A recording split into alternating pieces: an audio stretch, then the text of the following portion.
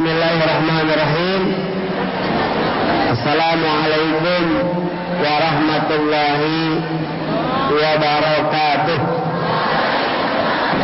Tahun 2006 atas izin Allah Subhanahu wa taala saya mengumpulkan guru-guru seperti sekarang.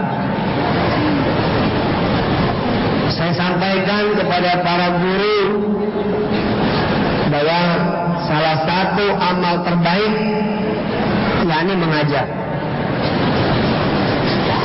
Salah satu amal terbaik yakni menjadi seorang guru.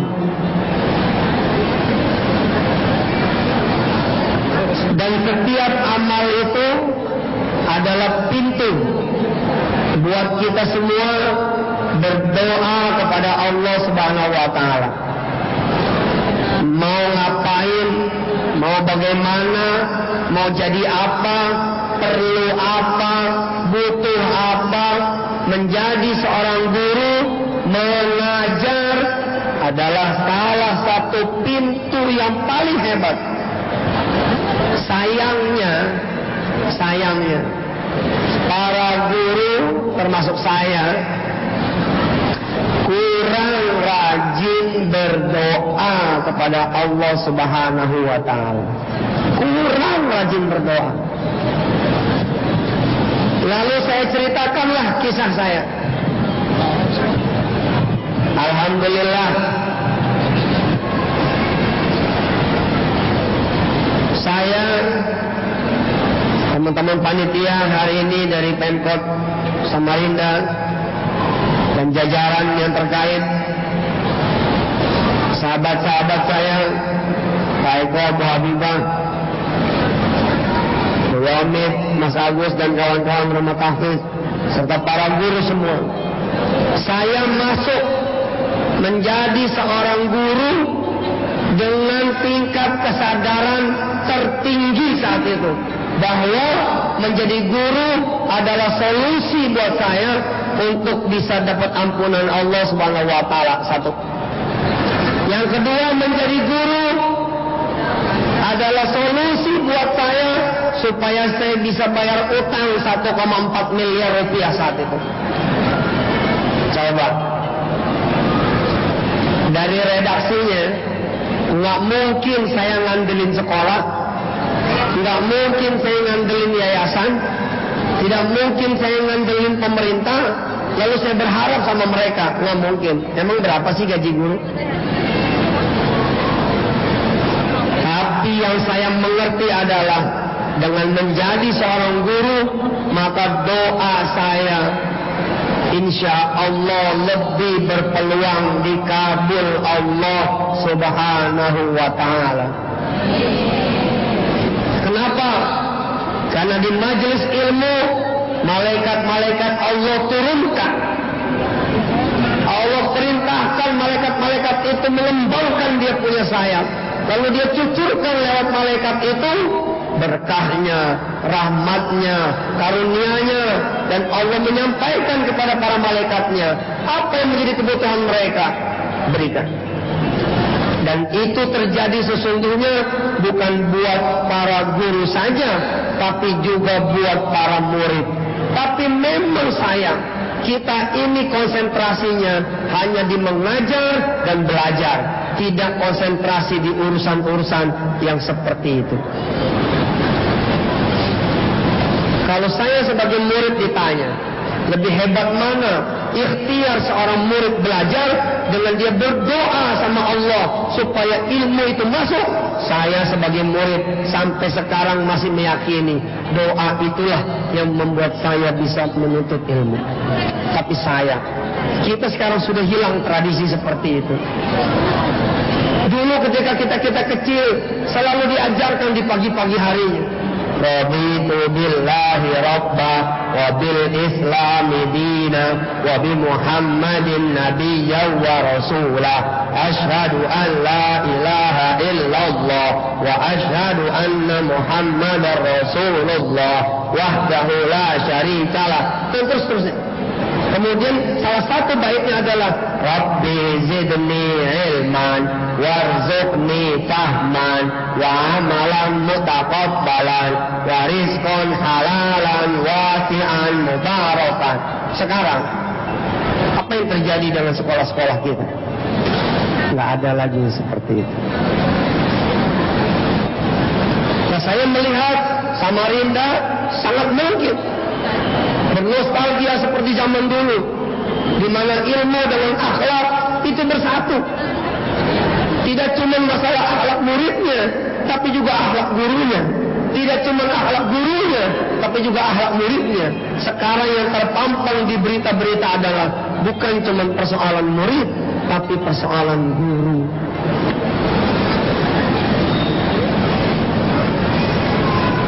Karena mungkin yang punya ilmu tidak lagi diundang, yang punya ilmu tidak lagi dilibatkan, yang punya ilmu tidak lagi diajak kecuali basa-basi.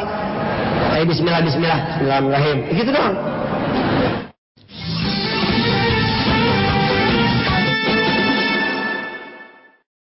Saya Pak, Bu, menyengaja.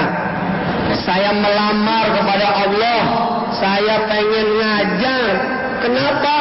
Karena saya pengen memanfaatkan waktu ketika saya mengajar.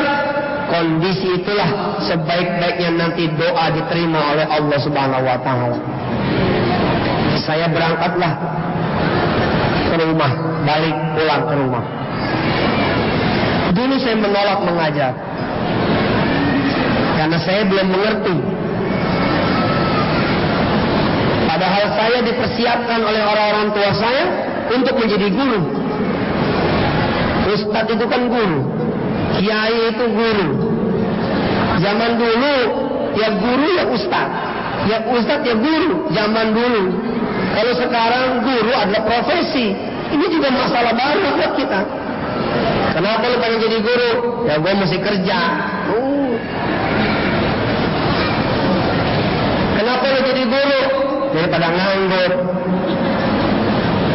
Sekarang banyak orang-orang menjadi guru bukan karena tuntutan pengen memintarkan anaknya, menyolehkan anaknya, tapi dia pengen kerja. Nanti pengaruh ketuntutan. Kalau pengen kerja, yang dituntut majikannya. Padahal sebaik-baik majikan adalah Allah, ilahi Rabbi. Saya pulang ke rumah.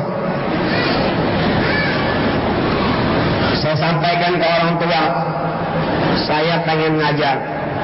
Orang tua saya bilang begini, tumben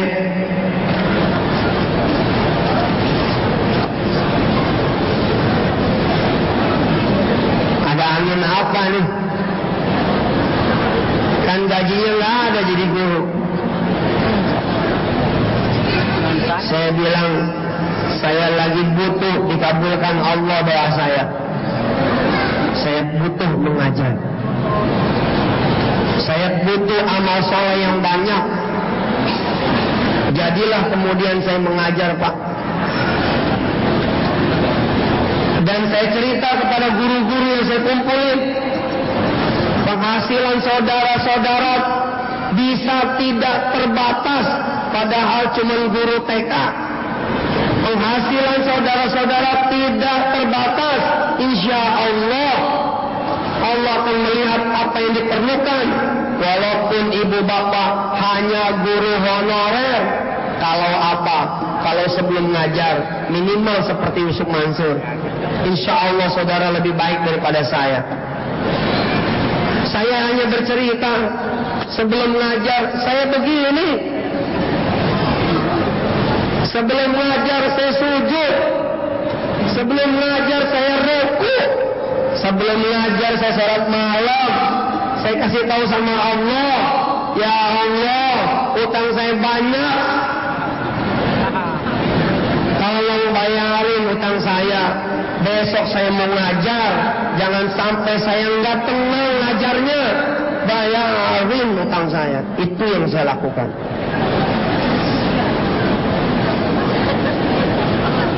Siapa di antara ibu-ibu guru, bapak-bapak guru yang belum berangkat ke tanah suci?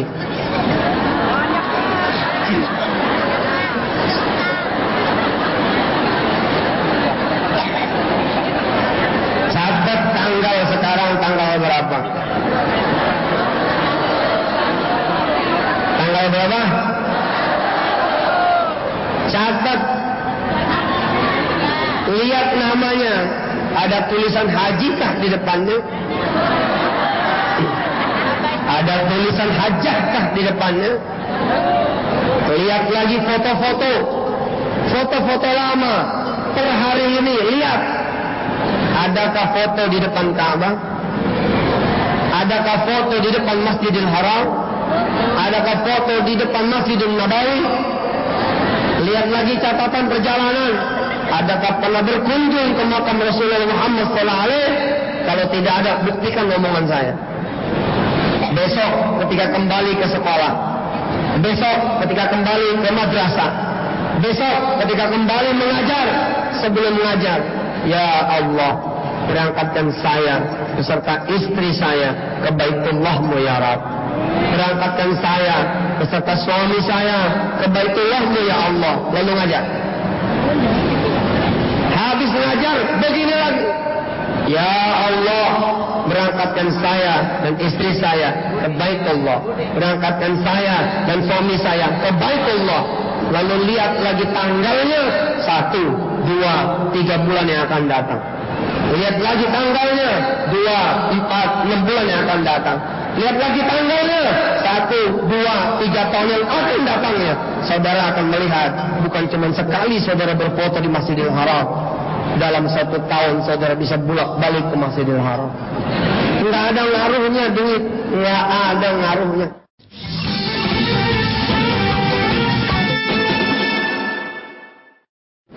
Hari ini kita belajar tentang berdoa, mendoakan, dan minta didoakan. Coba ikutin saya. Ikutin saya. Itu kipas angin yang belakang tolong matiin. Jangan matiin. Jangan bandel jadi guru. Matiin, matiin. Pengalaman saya Pak, kipas angin kayak begini, ini cocoknya di Ancol. Bukan di tempat ngaji, berisik. Matiin. Ikutin saya. Doa. Mana suaranya? Ayo ikutin saya. Doa, mendoakan, minta didoakan. Doa, mendoakan, minta didoakan. Doa, mendoakan, minta didoakan. Coba lagi.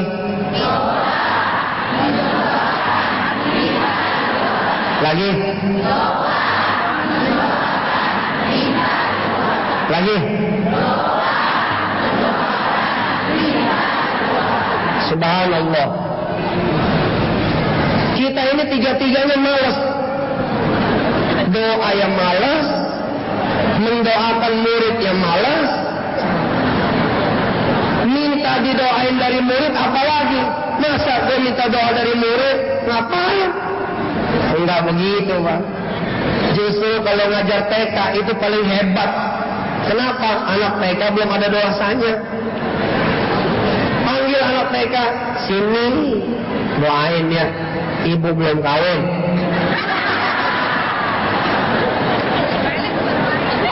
Doain, ibu belum nikah.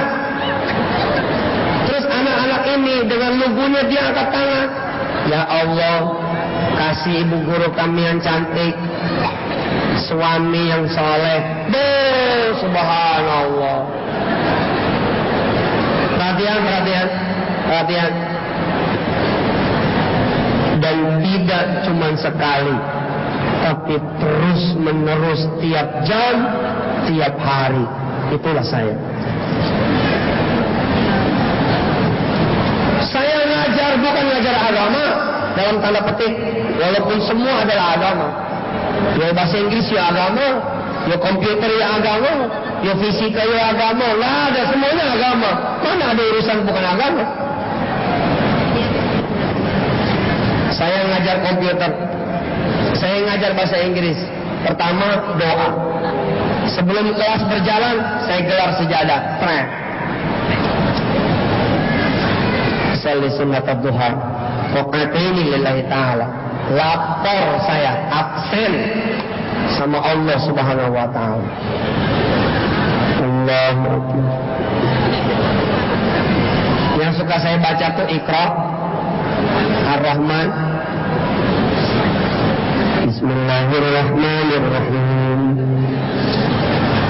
Alhamdulillahi Rabbil Alamin, Ar-Rahmanirrahim, Maliki Yawmiddin, Iyyaka na'budu wa iyyaka nasta'in, Ihdinas siratal mustaqim, Siratal ladzina an'amta 'alaihim, ghairil maghdubi 'alaihim waladdallin.